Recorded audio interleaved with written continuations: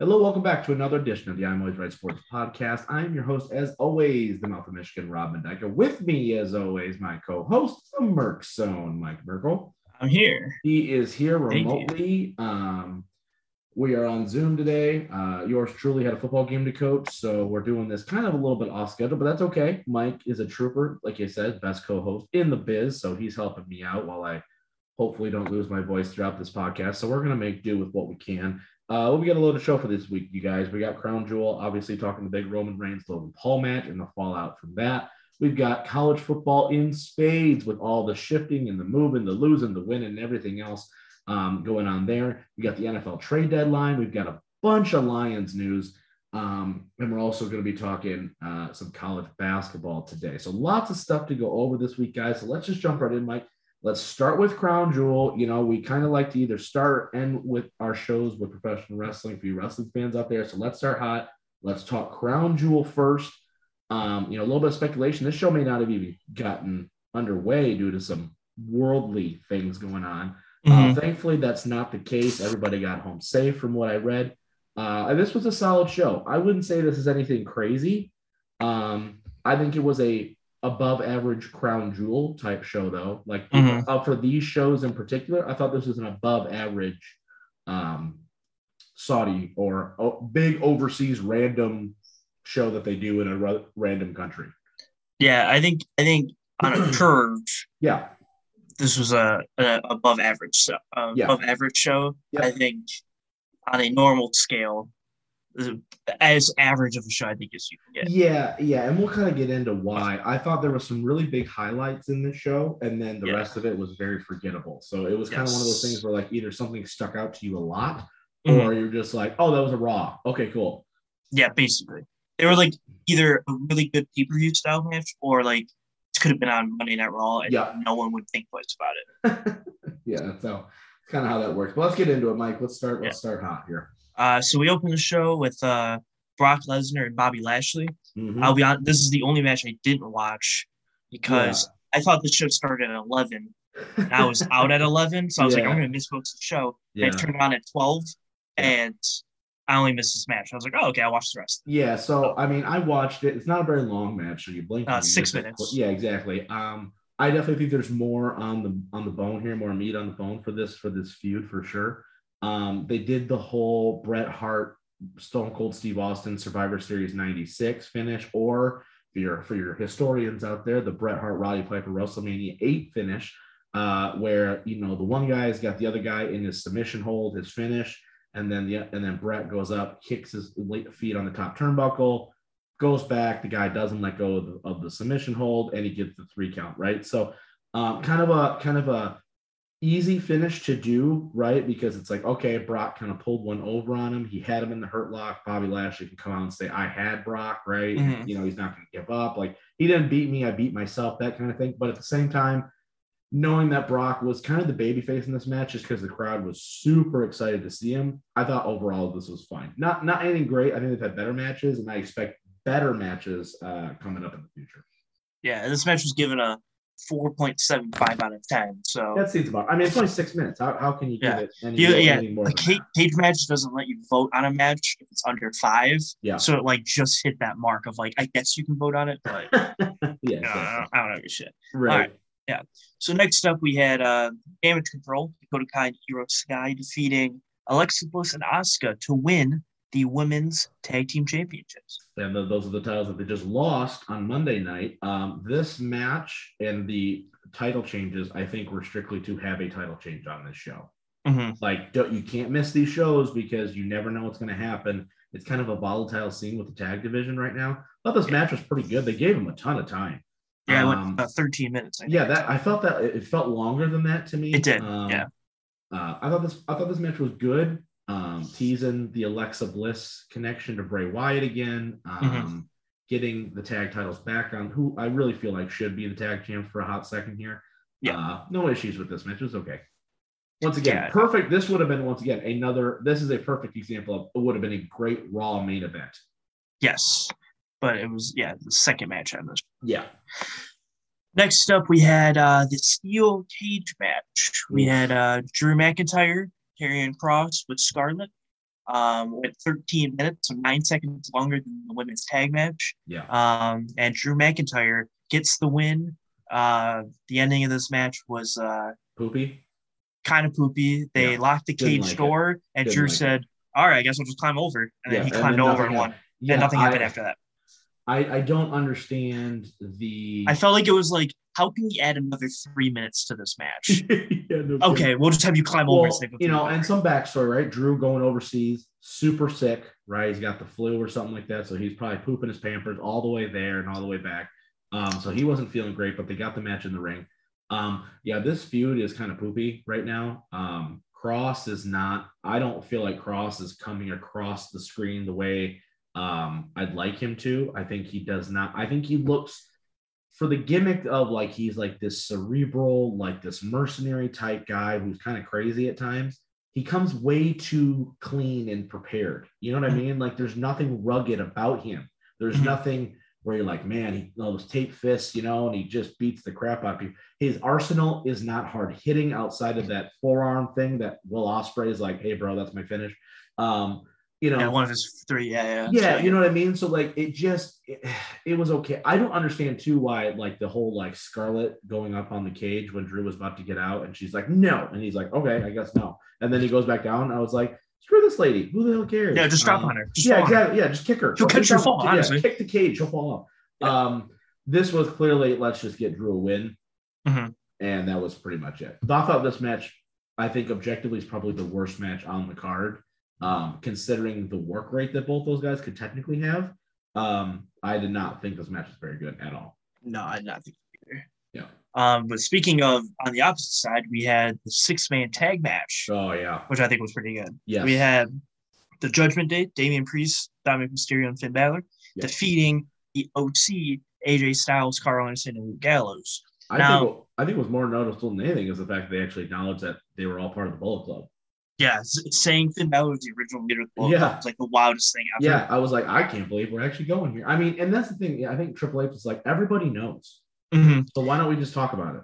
Yeah, so I guess my biggest question that comes out of this match is why did the OC bring a woman to counter Rhea Ripley because she keeps interfering in all their matches? Well, not weeks? That, but that could be a very valid question, but not exactly that. Is Survivor Series Raw versus SmackDown, or is it War Games?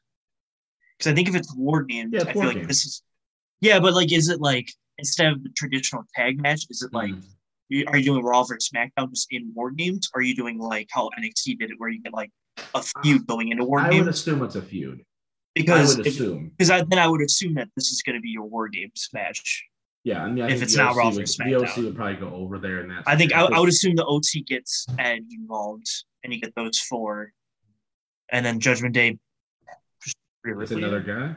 Yeah, it's another guy or something. I would say they need to bring back somebody, or maybe they get another woman that can be involved in it somehow. But I feel like this is like very like War Games-esque, like rivalry kind of leading into it. Absolutely, like the fact that Judgment Day got the win here. Rhea Ripley is the most perfect person for this faction. She is fantastic.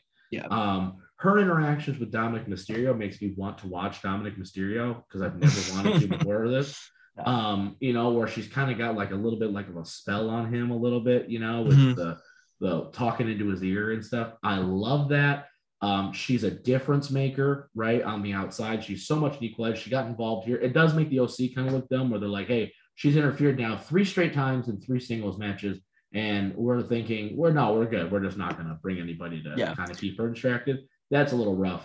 But I thought this match was good. I thought Judgment Day needed to win here too, because you're really trying to, if you're going to establish those guys and try to make Finn like a main event guy, you got to give some wins behind them that were worth something. Yeah. Yeah. No, I think this is more important that they win than the OC winning. Because I don't know if the OC is going to be like a thing. I don't think so either. Long term. Yes, like long term. Like I think the Judgment Day is like a multi-year thing. Yeah. I think the OC is like we come together if need be, but mostly we're just a single or a tag team. And can we just change? Can we change the name to the OC too? Like now that we've acknowledged that the Bullet Club exists, I'm not saying call it Bullet Club because you can't do that. But wait, what do you mean change the name to? No, I'm saying like because the name itself, like the whole reason why they all were the original club, right? To kind of like wink, wink, nod, nod. Mm-hmm. I kind of want to can we just call it something else now, or can we like add? You know what I mean? Because before they were only calling themselves that because they were trying to acknowledge the fact that they were in a faction. But now that WWE is like, yeah, they're on the Bullet Club. It's like that's just like give them an actual like exactly. Can we just give them a new thing? Yeah. You know what I mean? Or just call them Gallows and Anderson and AJ Styles, right? Like the OC just sounds like a bad TV show on Fox, which is what it used to be. It's tough. Just lost all those fans that watched the OC on Fox. Exactly. So that's tough. That's fine. The 4 of them I can go with. Yeah. Next up, we had the match that I thought was going to just be like the worst thing ever. Yeah. It turned out not to be the actual worst thing ever. Yeah. We had Braun Strowman. We had Omos. Big men. Yeah. Just beating each other up. Didn't go long. 7 minutes. Yeah. And then Braun Strowman got the win. Yeah. Omos kicked Braun Strowman's ass for about 6.5. Strowman counters, hits a power slam, and we're outie. Thought as what they could do. Thought Omos looked like I think Omos looked the best he's looked in a singles role today in that match. Braun did a really good job of being like, man, I'm huge, but this dude's a different level huge. I still think the bigger star got the win. So I really don't have any issue with it. Honestly, I think he was good for both sides. I was gonna say, I think for the thing given, it's like the best it can be. That ceiling's like a 5 out of 10, but I think it hit that like 5 out of 10. Exactly. You know what I mean? Because they didn't keep it too long. They didn't drag it out for 12. If this was a 12-minute match, this match would have sucked. Yeah. But they didn't do that, which is good. They understand the role. Let's just get in, get out. It's 2 big gargantuans colliding. Who's going to come out? It's not supposed to last long. I think the one big positive I'll give the show is all the match times. Yeah, I think are like accurate to what the match is bringing. The level, right? Except maybe this next one, because we have the Usos taking on the Brawling Brutes. Yeah, and it only went 10:45. This one I think could have gone a little longer. Yeah, I think the reason why it didn't, and I think they hurt themselves a little bit, even though they're like technically the winner of this match faces the New Day. Nobody in the right mind, you're not going to advertise the New Day for a tag title shot and not have the Usos in there. It makes 100%, you know what I mean? Yeah. So I think they kind of hurt themselves a little. Where they're like, okay, no one in their mind really thinks that the Usos are going to lose here. Mm-hmm. We're waiting on this big SmackDown match against the New Day, which I'm excited about. Mm-hmm. I think they hurt themselves. So I think they were smart in this regard of saying, you know what, maybe let's just give them a solid, good, action-packed 10 minutes and make the Brutes look good, but the Usos escape and we're out the door. Yeah. So Usos get the win and they take on the New Day this Friday. Is it this Friday? I believe so. Yeah, I believe so. That would be a big one. If the New Day win, I'm going to be upset. So we're clear. I'm going to be upset. Yeah, I can't. I think that would be a multi-match thing that'll. They probably end up with the New Day winning via like Sami Zayn interfering or something. They should have it to the point if they really wanted to like similar to Roman. Why not have the Usos hold the tag titles till Mania? Have that New Day Usos match at Mania. That'd be awesome. That would be pretty awesome. I'm not gonna lie to you. But I think I saw somewhere on Twitter that one of the Usos, whichever one, was like hurt or something. And they said, what if they Freebird it to Sami and Sami's the one that loses it? And I'm like, that would be awesome. Because what they should do is have Jay and Sami because they don't like each other. They don't like each other. And then have that miscommunication. That's a great way to get the titles off them. I think, and we're going to talk about this a little bit later on when we talk about Roman, but I think there's more in store for Sami Zayn than meets the eye here. I'm just saying. Let's get there though. Yeah, we'll get there. We got one more before that one. Yeah.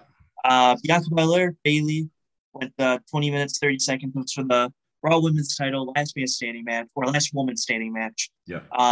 This match was actually, now I'll come out on the record and say I don't like last man woman standing matches generally. Yeah. I just don't think I think the big thing about wrestling is like the 1, 2, 3, they kick out at 2. Yeah. I feel like the last man standing doesn't really. It's hard.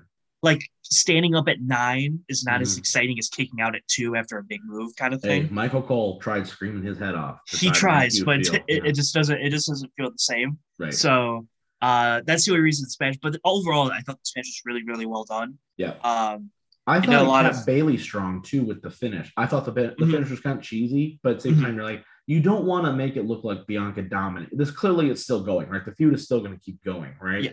you left the out for Bayley to be like, you didn't incapacitate, you didn't knock me out, you didn't stop me, you just rigged it. You kind of, you know what I mean? So it's like, they kind of the Cena Batista from taped his legs together, right? Yeah.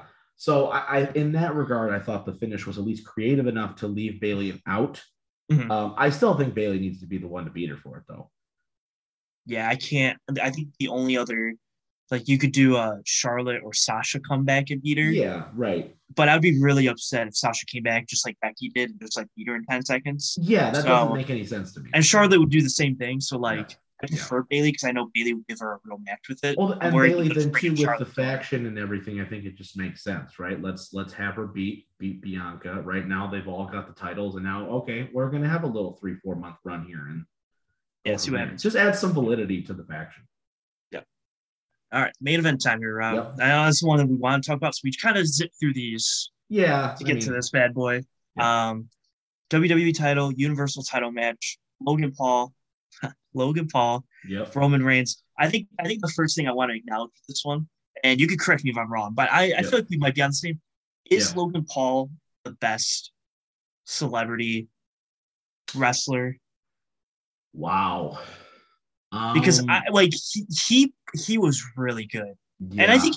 And here's the thing: is maybe you had like a one-off that was really good. But who's come in 3 times and put on 3 really good matches? I'll give you that. A lot of times, right, we don't get repeat offense. I'll say like Pat McAfee's really good. Does a great job. Yes, absolutely. But I would say like he was in War Games the one time. Like he's done 3 single matches, and all 3 of them I would rewatch. I probably give it to you. Honestly, I can't think of somebody else who like took to it like this. Like. You know, Lawrence Taylor had a good match, right? Like, I think there are people. Yeah, people have come in and had like one, like, that was really good. But here's the difference too, though, is that, and this is something I watched this, with my girlfriend and her sister, and she was like, I can't stand Logan Paul, and I was like, I get it. I know people who hate Logan Paul. Yeah, too. Right. But I will say this, but you know what? To his credit, he's taking this very seriously. He is actively putting in the time, and he is training the right way. He's already an athlete, right, which helps quite a bit. Yeah. But he's taking it seriously. He's actively trying to, like, how do I get better? I want to be a player in this. Yeah. I would say the thing that really got me to be like, maybe he is the 2 splashes that he did. Yeah. I don't think I've ever seen more perfectly landed. Well, he blew out his knee halfway through the match and he kept going. Yeah. And it was probably on the table spot, right? I think so. It was either that or I thought it might. I thought looking back on it, it might have been when he did that slingshot flip into a the buckshot thing. Yeah, where I was like, maybe he kind of tweaked it there and just like when he planted, he went, uh-oh. I couldn't tell though, because then he did he did a clear dive over on the Usos. That's what I meant. Yeah, so he did the dive on the Usos. He did the frog splash in the ring to get the Roman on the 2.5 one, and I was like, he was landing these like as perfect. Like you could be like, this is exactly where I want you to lay it out. Yep. And he landed exactly where it had to be both times. No, I was like, I was really impressed. They did a great job with this. I was totally on board with the booking of this match, right? The punch and everything else, right? Like Roman did such a great job of the selling with that. When he got hit, he was like, "Oh my gosh, that was crazy," and then immediately countered, right? Just all the little things like that. I thought this was so well done. Credit to everybody involved. There was the right decision. Conrad Thompson, who does all the rest of the wrestling podcast, right? He made the pitch to have Paul Heyman turn on Roman to have Logan win the title and then drop it at Survivor Series. I vehemently disagree with that. No. For a lot of reasons.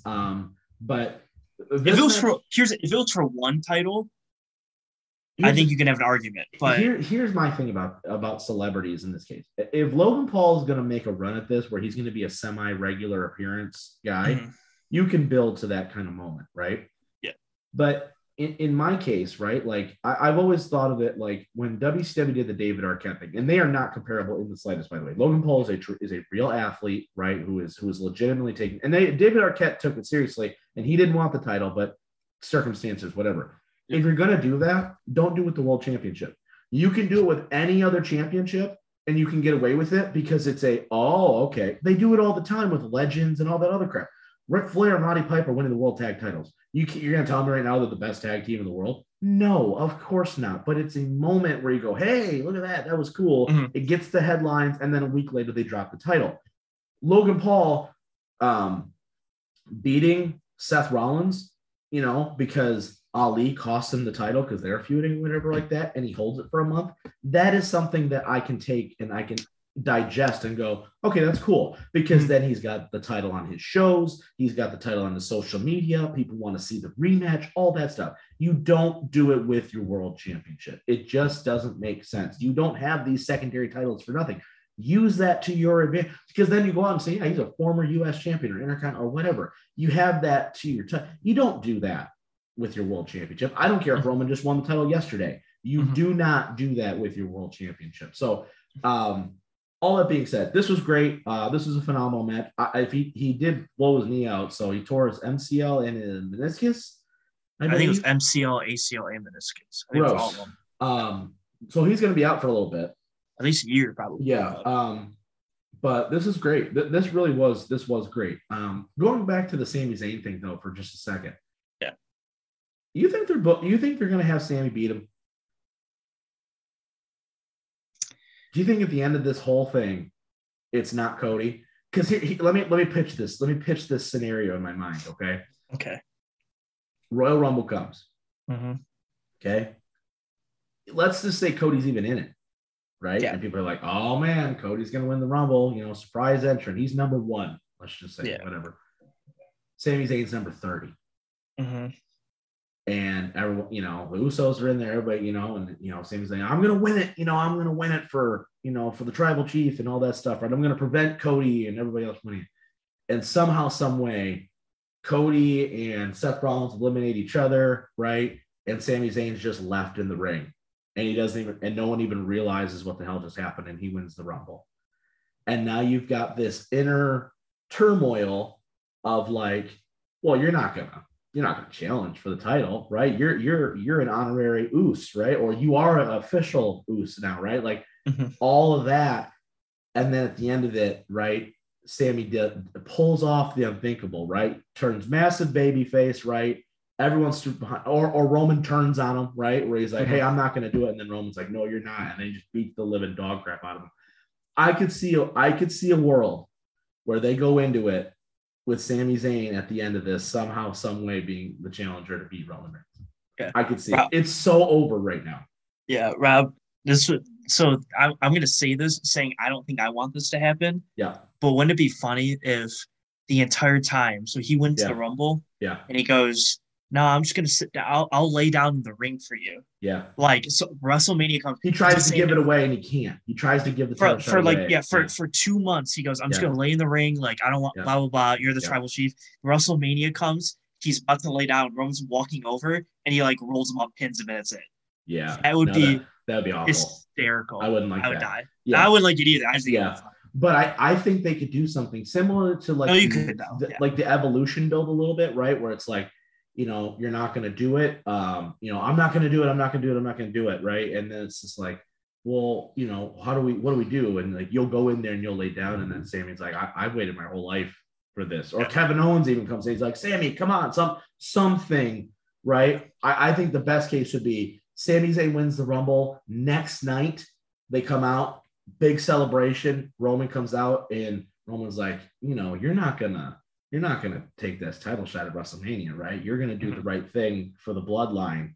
And Sami Zayn's like, I want to challenge for the title. And then we get the turn, you know what I mean, type deal. And then you put so much heat on Roman, bloody up Sami, which would be great, and really kind of let it build, And then after that, they just go out and have a 35-minute banger. And here's the other thing about Sami Zayn too, he's a great wrestler.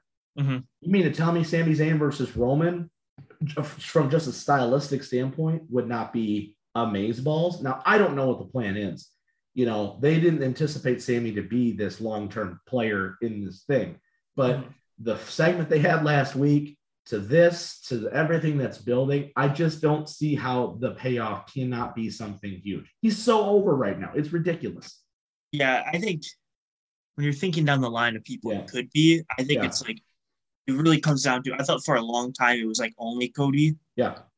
I think Sami Zayn could enter that picture. Yeah. I still think it should be Cody, though. Yeah, I mean, if they went that route, you're not going to hear any complaints from me. But if you're going from a storyline purpose where you're trying to tell this massive arc, to get there, I can't say that it would be like the worst thing in the world. And I don't think, and with him especially, with a guy like Sami Zayn, where you're just like, how the hell did this happen, right? How did we get here? If Kofi Kingston can be WWE champion, I'm sorry, Sami Zayn can be WWE. I'm not saying I don't believe in Sami Zayn being a champion. No. It's just Cody, I think would be honestly a bit of a bigger moment. I kind of wish. I really wish have that Daniel Bryan thing where people are like, "Yeah, I did it," I really wish that, and maybe when the Rumble comes, they'll make it a thing where the Rumble winner only challenges for one. I know they really because if you could do both, you could realistically do both stories. Yeah, where you have Sami Zayn turn or Roman turn on Sami, but Sami gets the number one contendership at Elimination Chamber or something. Yeah, for sure. And then Cody wins the Rumble, and they both take the titles off of Reigns. But you can do both stories, realistically. Yeah, for sure, absolutely. So, I just think there's a lot of avenues here where you could really get behind Sami Zayn in a big way, and like all of a sudden you're like, oh snap, look what's happening here. I also think it depends on the Cody timeline, because if he's not if he's not ready by Rumble, which I think he will be, but if he's not ready by Rumble, obviously I think I would also consider a secondary storyline where like Kevin Owens is kind of has plans on hold. They bring Kevin back to kind of get involved in this as well.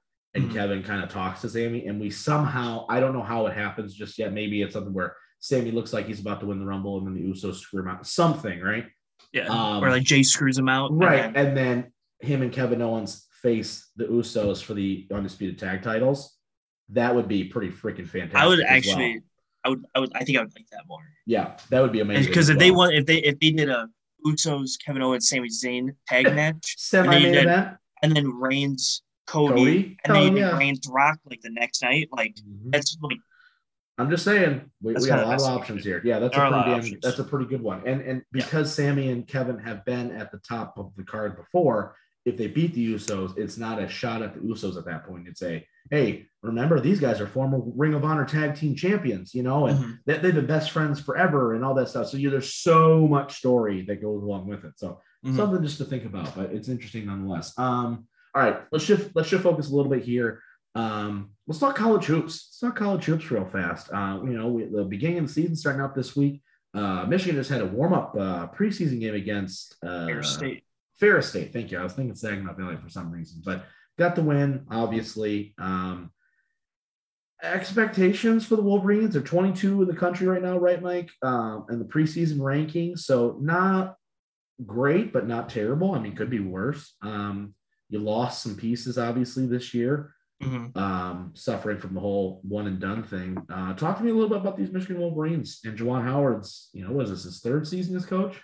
Yeah, I'm not the most optimistic about this season. I'm not gonna lie. I think I think the Big Ten in basketball is just a forest fire of good teams normally. It's a Illinois is always good, Wisconsin's always pretty good, Iowa's always pretty good, Purdue, like there's a lot of really good teams in the Big Ten for college basketball. And I don't think Michigan's recruiting was as good as it was going into last year. Because going into last year, you had the Caleb Houston, Diabate like hype where you had the 2 5-stars coming in and whatever. This year, I think your highest recruit was like a 4-star, 4-star transfer.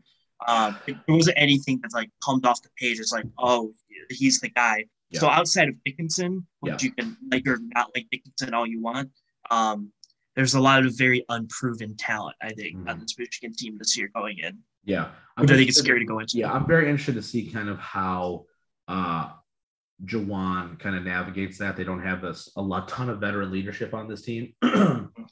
Excuse me, especially the point guard position. I think that's huge. They've always had that, right? They had what's his name now? What was the guy who was here for like 5 years? Xavier Simpson? No, the guy after that. Brooks, right? Eli Brooks. Oh, Eli Brooks. Yeah. You street combo guard. Yeah. So, somebody like that can really run the offense. So it's going to go through Hunter Dickinson. That's for damn sure. You know that going in. That's all I got. Interested very much. Talk about the Spartans a little bit, though, right? Tom Izzo coming back for his 932nd season as Spartans head man. Not ranked, not in one of those top 5, like, maybe could be considered, and that is shocking to me. I didn't think that the Spartans lost a ton of players that really like shocked the system, but maybe I don't really know the recruiting has been there for Izzo either, though. Yeah, Michigan State, I feel even less about. I'm not gonna lie. Michigan State, in the same sense of Michigan, I don't think has like the recruiting. I feel like it's been almost the same. Yeah. Actually, let me look at the recruiting class. I could be just totally lying to everyone about this. Right. But the last time I looked, it was not. It wasn't like it normally was. I think Michigan State just had bad recruiting years in general. That's why I just don't have this expectation that they're just gonna have. So Michigan came in with 4-star players in this 2022 recruiting class. Michigan State only had 2 4-stars commit. Yikes! 3 total commits this year. So I'm interested to kind of see what Izzo does. You know, they've kind of been up and down lately. So I'm very interested to kind of see where the Spartans are at. You know, I can never count Tom Izzo out ever. You know, he's one of those where he just gets the best out of his players. So interesting, you know, to kind of see. But, you know, I'm really interested to kind of see both teams and kind of how they mature throughout the year. Because, you know, we were talking a couple years ago, like, I don't really know what the hell this Michigan team's going to look like. And all of a sudden, you know, we're at the Elite Eight. So it's like, it's kind of one of those wait and see approach a little bit, you know, but it definitely looks like they've got a tall task. You know, Illinois is going to be good. Wisconsin's going to be good. Ohio State's always pretty consistent, you know. There's a lot of teams in the Big Ten, especially that it's going to make you're going to know what this team is. Let's put it that way at the end of the day. Yeah. So the thing that shocks me about the Big Ten is we say how good all these teams are. There are only 3 teams ranked in the top 25 from the Big Ten going into the season. So Illinois is ranked 23, Michigan's ranked 22, and Indiana's ranked 13th. Wow. They're the only teams that are ranked. So we're just talking about how awesome all these teams are, and only 3 of them got ranked. But also, the preseason ranking for college football is like Alabama was number 1. Yeah. You know, Georgia won the championship, and now Alabama doesn't even look like they're going to make the SEC championship. So these preseason rankings really don't know much. So. You know, Mike, you brought it up, so let's get into it. Let's talk some college football here. Huge week, and I mean huge. I think this might have been the most. Oh my gosh, so much movement. So much movement. Oh my goodness. Do we have the college football playoff rankings week 2 yet? Is that they come on Tuesdays. Of course they do, because they're assholes. But so we don't have it. We do have the AP top 25 poll. Okay, yeah, we can use that. That came out this morning. As a barometer. So as of right now, and I don't see it being very different from this. Yeah. So right now we got Georgia at 1, which I don't think anyone's gonna. Yeah. Ohio State 2, Michigan 3, TCU 4, and Tennessee 5. That makes sense. With Oregon at 6, LSU at 7, USC 8. Man, Georgia's win over Oregon just keeps looking better and better because Oregon's finally playing good playing good football. Yeah. Georgia's as locked into the Final Four as you can get. Yeah, they beat Oregon, who's catastrophic collapse here. Yeah, because I think even if they lose if they for some reason they can lose the SEC championship game and they still get it. SEC, or even if they lose at Kentucky kind of close or something, it's like when you beat Oregon, who's like number 6, and you beat Tennessee, who was number 1, who's number 5. So like benefit of the doubt here, you know what I mean? Like, and they're also in the SEC in general, they are 6-0 in conference play. Tennessee's 4-1, but they need to lose 2, which they're not going to lose 2. And they're 9-0 overall. So, like, there's no one even close. So, Georgia's going to be in the SEC championship game. Yeah, exactly. You know, Bama going down to LSU and last-second 2-point conversion for the win. In overtime.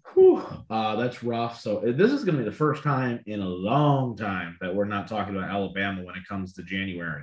That's crazy. Yeah, I think the last time was LSU in 2019 was the last time they weren't because they got the Final Four. Yeah, because that LSU team was ridiculous. But you know, let's bring it home here for just a second. You know, Ohio State, rough game, and I mean rough game against Northwestern. Their offense looks completely out of sync right now. Yeah. So the asterisk with the Ohio State game, is they played in 45-mile-an-hour winds. Yeah. So throwing the ball was just not really an option. Yeah. And so as evidenced by the 6 for 15 or whatever that he was. Yeah. I think the Northwestern just put 9 people in the box or like try to throw the ball past 15 yards. And, you know, can't sometimes. Yeah. They struggled against Penn State. They've struggled against Iowa now. Ohio State. Yeah, I'll say Ohio State has not looked good, but this last game was like no. Yeah, can't take it on face value. Right. Kind of so there's that, and then coming back to Michigan, tale of two halves. If you're going to say it, good Lord, I was not happy at all going into half. Quite frankly, and it's funny. My dad texted me. I want to get your opinion on this, Mike. My dad texted me after the Rutgers game, and he goes, "Michigan should be ranked higher than OSU." And I said, I don't think that's accurate. And he's like, Ohio State struggled against a 1-8 team, and Michigan just blew out Rutgers by 30. And I go, yeah, but you were down to Rutgers at half, number one. And I go, number two, I go, they won the game. I go, you've done nothing to show that you are technically a better football team than Ohio State yet. I don't think you have. I don't think you've done anything that Ohio State hasn't done. You're both undefeated. You both don't really have a quote unquote signature win. I mean, technically Penn State, I guess, but Penn State lost to both of you relatively easily. Iowa's not a statement win. Notre Dame is, I guess, okay, but like Michigan doesn't have any other statement win really. They have been coasting for the most part. I don't know. I just don't think you have the evidence yet to say that you're better than Ohio State until you beat them. Yeah. No, I think this is why they're going to be 2-3 for the rest of the year. Yeah. Unless one loses, obviously. But I think they're going to be 2-3 until they play each other because Ohio State did beat Notre Dame, who did beat the number 4 team in the country. Yeah. So that's that's helpful there.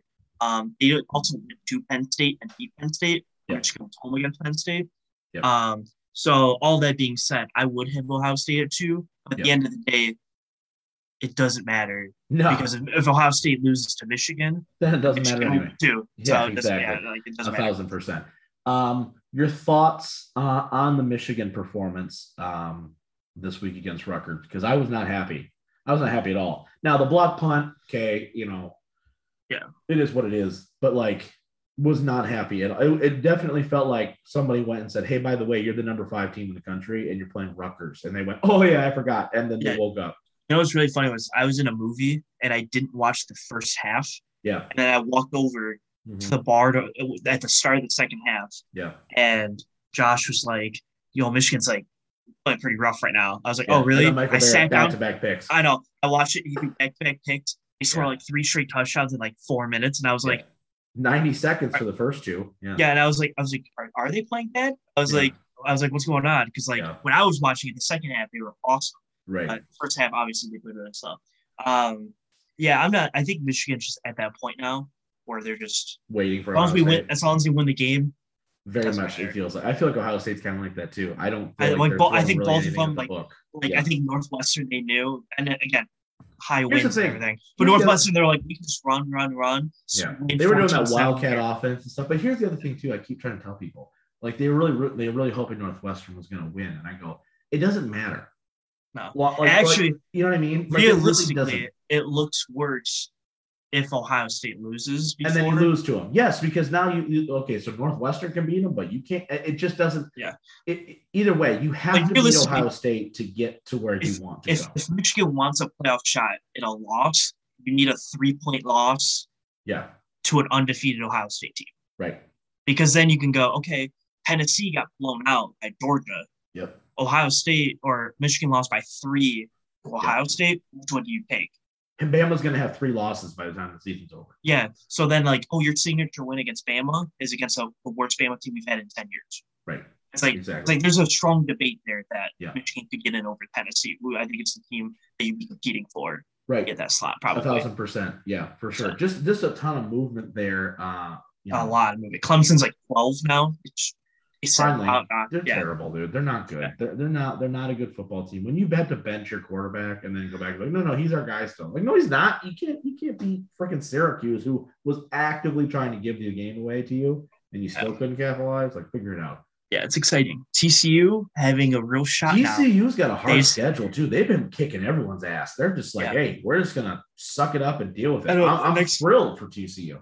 The next 2 weeks they play Texas and Baylor on the road. So yeah. It's not easy games. They just keep getting slapped in the face every single week. And that's the hard part for Michigan, right? Is because you look at your schedule and you go, oh, we played Connecticut. Yeah, exactly. You know what I mean? So it's not the best case. Yeah. So Michigan has no choice but to win. Ohio State has no choice but to win. Yeah. Because I do think the conference is down.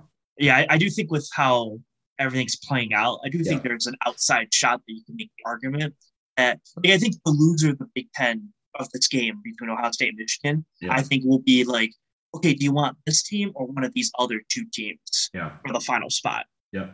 Another thing and even to think honestly, about too, it could be the USC's final still two there. spots. Yeah, USC's still in this, right? They've only Oregon's got one still loss. Oregon's still in it. Lots of moving pieces still for sure. Tennessee very much still in it, right? You've got a lot of things kind of up in the air. Tennessee's about the exact same spot that the loser of Ohio State Michigan game is, because they're not going to be able to beat the SEC championship game. Right. So they're just kind of sitting there at 11-1, like, okay, here's hoping. Hope I can get in. Yeah, exactly. And then when they tout, hey, we're going to the Rose Bowl, and everyone goes, no one cares. Real quick, I do want to hit on the Spartans though as well, because this was a huge win. They pull off the upset against Illinois. Illinois 7-1 going into the year, or going into this game. They come out, pull off the upset. Illinois has a chance to win at the end, can't get it done. Michigan State gets the win. In a situation where Mel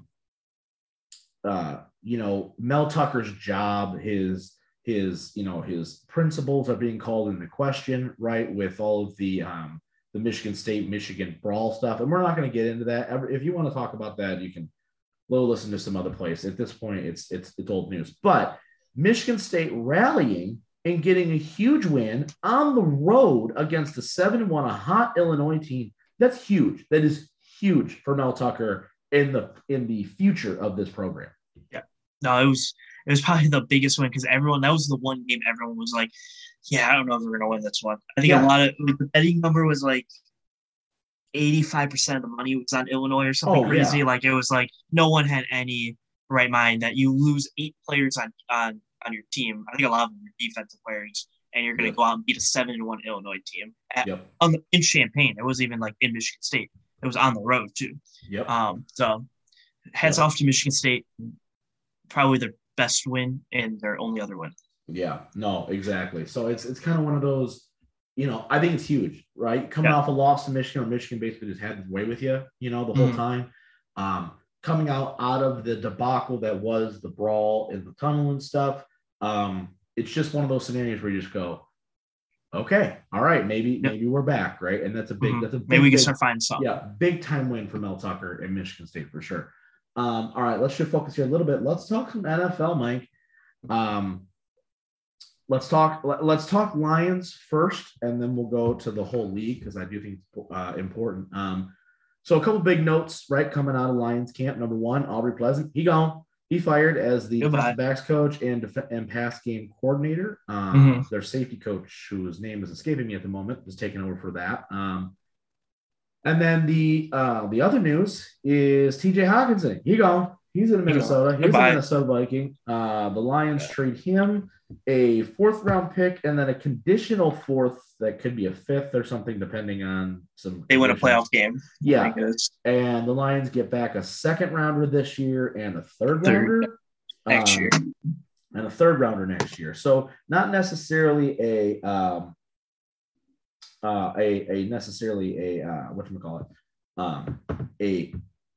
addition of picks, I guess, but some pick swaps, right? And it was basically the cap relief. Yes, it was, because they released what was it, like $9.32 million or whatever it was. So Hawkinson's 5th-year option, which was picked up by the Lions, is I think $9.3 million or 9.9, something like that, fully guaranteed. So Minnesota's going to be on the hook for that now. The Lions did not engage in any real long-term contract extension with TJ. It was kind of clear, I think. I don't know how you felt about it, but it was becoming more and more clear that they probably aren't going to re-sign him. It just did not feel like he hasn't taken off like I think we were expecting. And the unfortunate part about that is I think if we're getting rid of Goff next year and you had like a Bryce Young or something in there, I think Hockenson could explode with an explosive quarterback with that. But here's the thing. He had Stafford for 3 years. Yeah.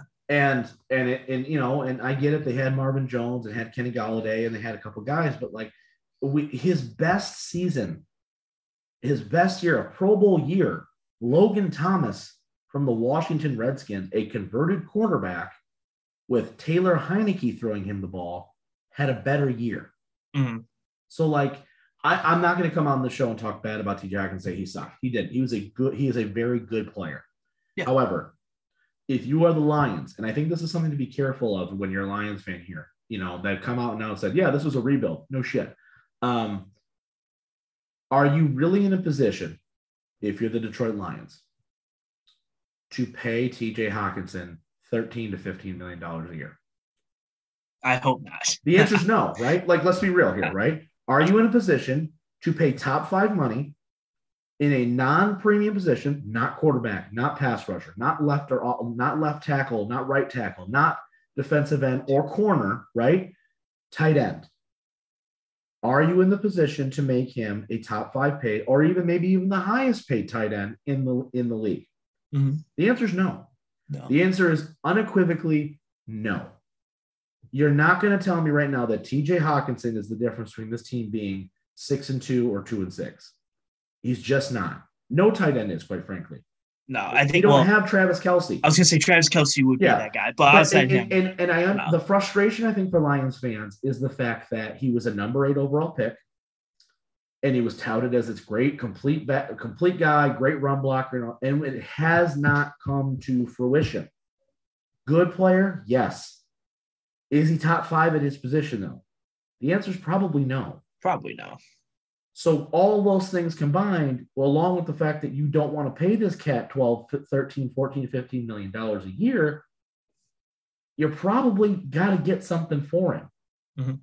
I don't mind the move. I understand the move, quite frankly, because they're realizing, and I do think this is a little bit of blame on us as fans. I do think there was a lot of hype about this football team going into the season, right? You had Hard Knocks.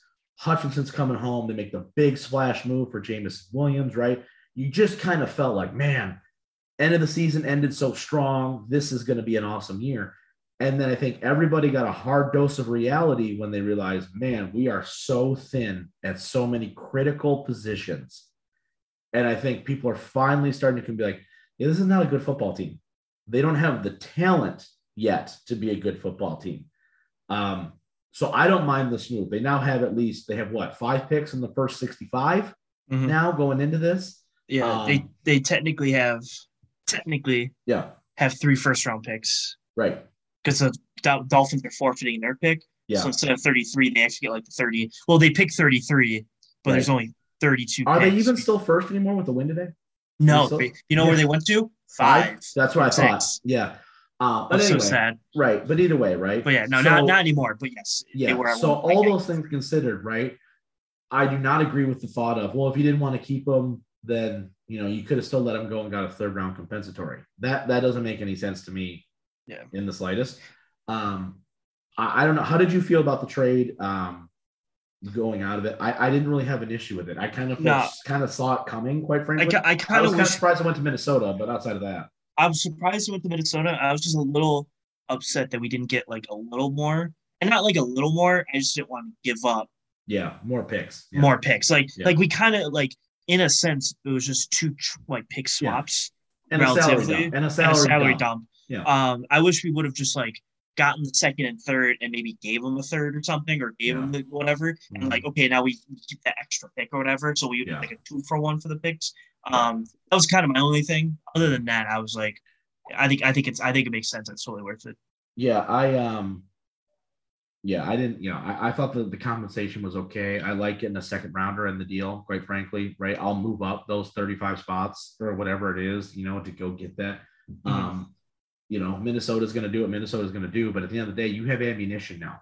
It is very clear and abundant to me they're going to take a quarterback in this year's draft. Yeah, I don't know how else you can say that at this point. I don't know how you can watch Jared Goff play and not think that, but I think even without today's win, which was awesome, by the way, great job by the Lions getting that win over the Packers today, which, by the way, if the Packers lose and the Lions win next week, they're in 2nd place in the division, which is insane. That's how bad the NFC North is this year.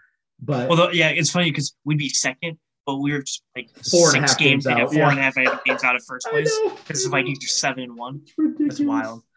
They should be. They should be closer because they should have beat Minnesota. But we'll talk. That's another topic. But anyway, we'd be 3.5 games away, so 4.5. Yeah, exactly. But overall, though, right? It's one of those situations where you just, it was time. I think it was time, and it was one of those you kind of saw. That's the only guy they had to give to trade for, really. So it is kind of what it is. But speaking of the NFL trade deadline, though, lots of moves happened as well, right? The Hockenson one was big. This felt like the NBA trade deadline. It did. It very much did. A lot of weird moves. We've already talked about the Christian McCaffrey stuff a couple weeks ago. Chase Claypool going to the Bears from Pittsburgh for a second-round pick. Here's the thing I don't get about this trade, though. The Bears could have just taken George Pickens. They could have. They could have taken George Pickens, and instead they now have to trade a second-rounder just to get a guy that George Pickens made indispensable because he's playing so well. It just doesn't, you know what I mean? It's like a little backwards logic. Yeah, I was going to say it's a little miss, but they're trying to make up for it. Yeah, right. They're like, maybe we need a guy. Interested to kind of see that dynamic. Darnell Mooney, Chase Claypool, both big play guys. With Montgomery as a running back, you're giving him a little bit of Cole Kmet as a tight end who's, I'm not going to say good, but he's serviceable if nothing else. Yeah, he's fine. Yeah, but so Chicago's trying to make a little bit of a run at. They clearly feel Justin Fields is their guy who's playing pretty well so far. I had a great day on the ground today.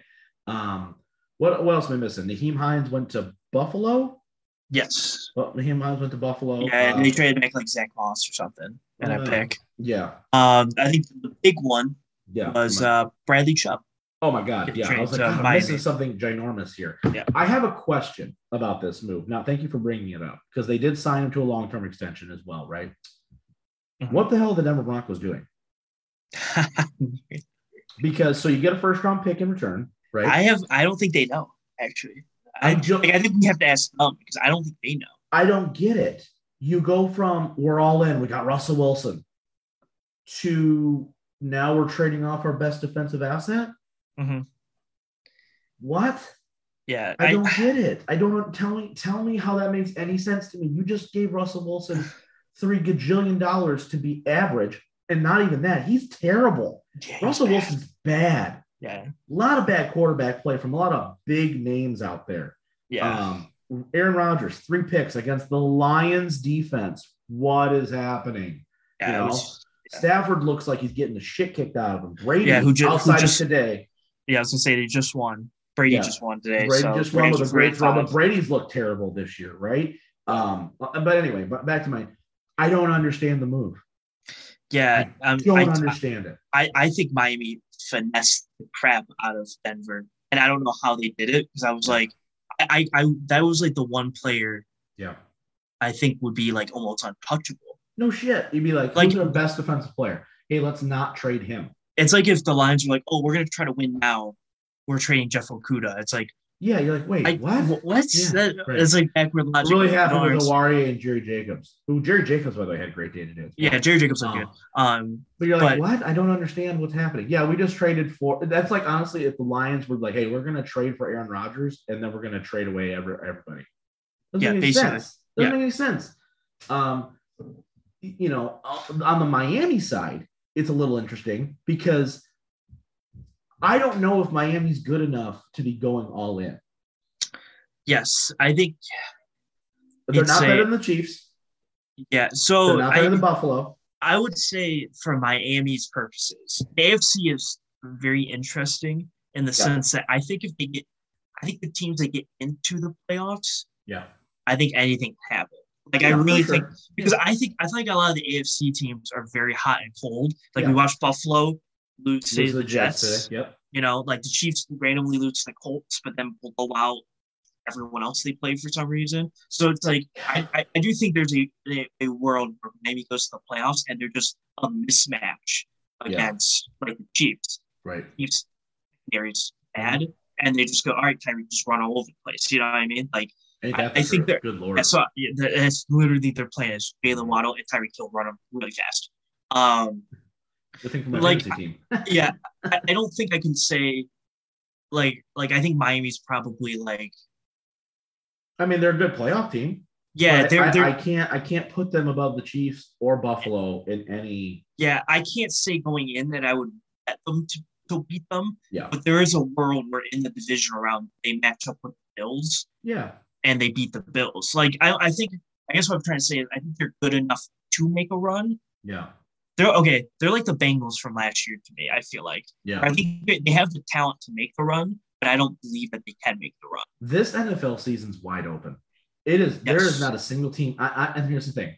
I understand the Eagles are undefeated. Okay. I think they're beatable. Very beatable. I do too. When you look at the record and you look at who they beat, I can't go out there and tell me, this team is a buzzsaw. Yeah, like I don't see that. The Eagles had the easiest schedule going into this year. Right. Like just in general, because right, the NFC exactly. East was so bad, and right. They played the NFC North. They were playing the NFC North and stuff. Right. Like they had the easiest schedule. They played Houston last week. Yeah, on Thursday Night Football. Yeah, exactly. Terrible. But like you look at like if the Chiefs had the easiest schedule in football, yeah, they would be undefeated too. Like I think the Eagles are good. I think they're also like I want to say the Tennessee Titans of last year, but they're like that team, like they're the Tennessee. You know what they are? They're the Tennessee Titans of like 10 years ago when they went like 14-2. Or they're the Packers that went 15-1. 15-1, and you go, and then they lost in the first round. And you go, yeah, I'm not all that shocked. Like I wouldn't be shocked if they play Tampa in the first round and Tampa goes. Yeah, they just win. Yeah, right. And Tampa wins as a 6 seed or a 3 seed or whatever because they're just. Here, let me put it this way: if they play the Niners today, I don't think they beat the Niners. I don't think so either. I just don't. I don't see how they beat the 49ers. With the way Christian McCaffrey played last week, I just don't see it happening. Anyway. But yeah, so like I think the AFC is a little less wide open because I do think it's like those Chiefs.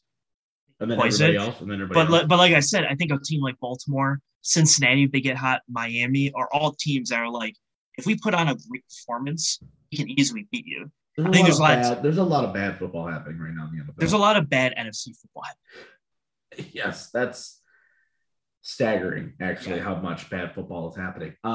Yeah, I just, it's one of those situations. What else? Is there any other big trades that have? I know Pittsburgh traded for a corner, but, Pittsburgh's terrible as well. It's pretty bad. Anything else? I'm looking through some of these teams here. Did anyone make a splash move here?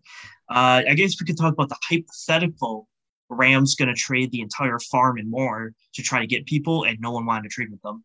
Yeah, they were. Yeah, I know they were in on the Christian McCaffrey deal. They were also in the Brian Burns deal. Yeah, that didn't happen. They wanted to try to get Brian. They were going to try to trade like 2 or 3 first-round picks for Brian Burns, and they said no, which I thought was crazy. Yeah. Vikings. The other one was Atlanta traded Calvin Ridley to the Jacksonville Jaguars. I forgot because he's not going to play this year, but I forgot. Here's what I don't understand about that trade, because I think that's the other real kind of big one of the day. Oh no, Roquan Smith to Baltimore. That was also big. That was also big, yeah. But the Jaguars trade was interesting because I go, so we've got Marvin Jones under contract. We've got Christian Kirk. We've got Christian Kirk for $1 gajillion. We've got Jamal Agnew for like $7 million a pop. We've got Zay Jones for quite a bit of money. What? Why? Why do we need Calvin Ridley as well? Like, isn't Christian Kirk supposed to be the guy? Yeah, hold on. I'm going to look at Jacksonville, what we got next year. Maybe there's a guy, let's see. So wide receivers, they have – so Marvin Jones, this is last year. He's a free agent. Yeah, he's a free agent next year. Christian Kirk is here forever. Yeah. Jamal Agnew's got 2 years. Zay Jones got 3 years. And then Ridley's got the 2023 season. So I guess he's kind of just replacing Marvin Jones. I guess. For $3 more million. Right. The other big trade, Roquan Smith going to Baltimore. This is why Baltimore is always good. It's because they do some moves like this. Yeah. Leading tackle in the NFL. You're not going to stay in, a second and a fifth in AJ Klein for Roquan Smith. I'd have done that deal all day, twice on Sunday. Roquan Smith's awesome. The Lions desperately need a Roquan Smith in the worst way. You know what I mean? Like somebody like that who's just like, oh yeah, he's an all-pro linebacker day one. Mm-hmm. That's what they need. Kadarius Toney going to the Chiefs. I don't understand how the Giants can just completely give up on their first-round pick from a year ago. What? Gave the Chiefs a really good return man to help with their special teams because their special teams generally is pretty bad. So I don't get that one. Robert Quinn going to Philadelphia. That happened. That was but for a 4th-round pick, clearly a salary dump by Chicago. And that's the part that's interesting to me. Is Chicago's like, okay, we got to get Robert Quinn out the books. He's our best pass rush. You trade Roquan Smith, but then you go trade for Chase Claypool. I'm like, some of these moves, I get it. Claypool's still on his rookie deal, so you're trying to get picks, but at the same time, you're not good enough to really compete for anything. I don't know. I just don't. I don't understand the give and take. Like if the Lions went and traded for Roquan Smith and gave up a ton of assets and then traded away TJ Hockenson, I'd go, I don't understand. Which message are you trying to send? Are we loading up are we trying to get better picks so that we can get some, we can address some major issues here? Or are we trying to win 7 games this year? Yeah. Which one are you trying to accomplish here? I'm just gonna tell you straight out, the game plan for the Lions should be spend as much money as you need to defensively to get some proven players in here on the secondary and everything else. And then you need to draft a quarterback, and then you need to draft and insulate him the best you can. That needs to be the game plan for the Lions in the offseason, is you need to spend money on good linebackers and other defensive players, whoever you need at this point. If Kirby Joseph's your starter, Tracy Walker's there, you got Okudah, you need at least 2 corners, 5 linebackers. I mean, Derek Barnes, I guess, and Malcolm are fine, but I was gonna say you need like 4. Yeah, I'll give you 4. Yeah, 4. Yeah, maybe. Couple D linemen would be nice. Yeah. Yep. Offensively, it's funny because I'm like, offensively, I don't think they need that much. Offensively, you probably need a tight end. And maybe another stable running back. Yeah, and a running back. And then probably another receiver at some point, just because you don't know, DJ Chark may not be here next year. Josh Reynolds only has one more year. Amon-Ra, Jameson Williams, but you need other guys in addition to that. And you need a quarterback. Here's the deal. I'm going to say it now, and I don't think it's all that big of a shock. I don't even think it matters how the rest of the season plays out. They are going to be using both of those first-round picks to draft one player. Yes. I don't see any situation where they do not package up to move up. If they're anywhere from 3 to like 7, they're packaging both those and shooting up. Yeah, and they're going to take Bryce Young. I suspect them to take Bryce. It's going to be Bryce Young. I don't care. I don't care how short he is. I don't care what you think about Alabama quarterbacks. He's clearly better than Stroud. He is clearly better than Slovis or Slevis or Will Levis from Kentucky. Yeah, Will Levis. Yeah, Levis, whatever. And Hayden Hooker. I'm not a Hayden Hooker guy. I'm sorry. I'm not taking the 25-year-old guy who's only has 2 years starting. It's not happening. Sorry, not happening. But that's the plan. But yeah, so I mean, if you had to do it right now, Mike, give me 2 teams from each. Let's do 3. Give me 3 teams from each conference that you think are legitimately Super Bowl bound. Because the Packers, we heard were in on trade deadline talks, right? Trying to get Darren Waller. They tried to get a couple of receivers, and everyone's like, "No, screw you. We hate the Packers." And I'm like, "Good. That's exactly the right motto to have." Give me 3 teams in each conference coming out of trade deadline week, and don't say the Lions because that's my pick. No, I'm just kidding. NFC wise, we go 49ers. Yeah, Niners look really good. I mean, I have the Niners coming out of the NFC right now. I don't think there's a team that beats them. Philly and Minnesota. It's a toss up between them and Dallas. Yeah, I don't like Dallas. See, I like Dallas. See, here's the problem with both is I only like one side of the ball a lot. Yeah. I guess I maybe like Vikings defense a little more, but like I love Dallas's defense. Kirk Cousins is so awful though. Well, yeah. So like I love Dallas's defense. Yeah. And I really like Vikings offense. I don't like their other very much. And I think get Dallas worried. Beats Minnesota, by the way. If they were in a playoff game today, I think Dallas wins because I think I do Kirk too. Cousins So that's is worse than kind of Prescott. That's why I have Dallas as my 3. That's fair. I don't think there's another team. I think Tampa is like the dark horse to get hot in the NFC and kind of like they're in the Rams NFC are out of it. Their offensive line's so bad. Yeah, Seattle is good, but they'll get beat by Philly or something. Seattle's playing on hope and a prayer right now. They're just saying screw it, and they're going to win games just because they want to show they can. Yeah, like they'll win 10 games. They might even they probably won't win the division. They'll probably be the 5 or 6 seed or something, and then just get beat by like the 49ers or something in the first round.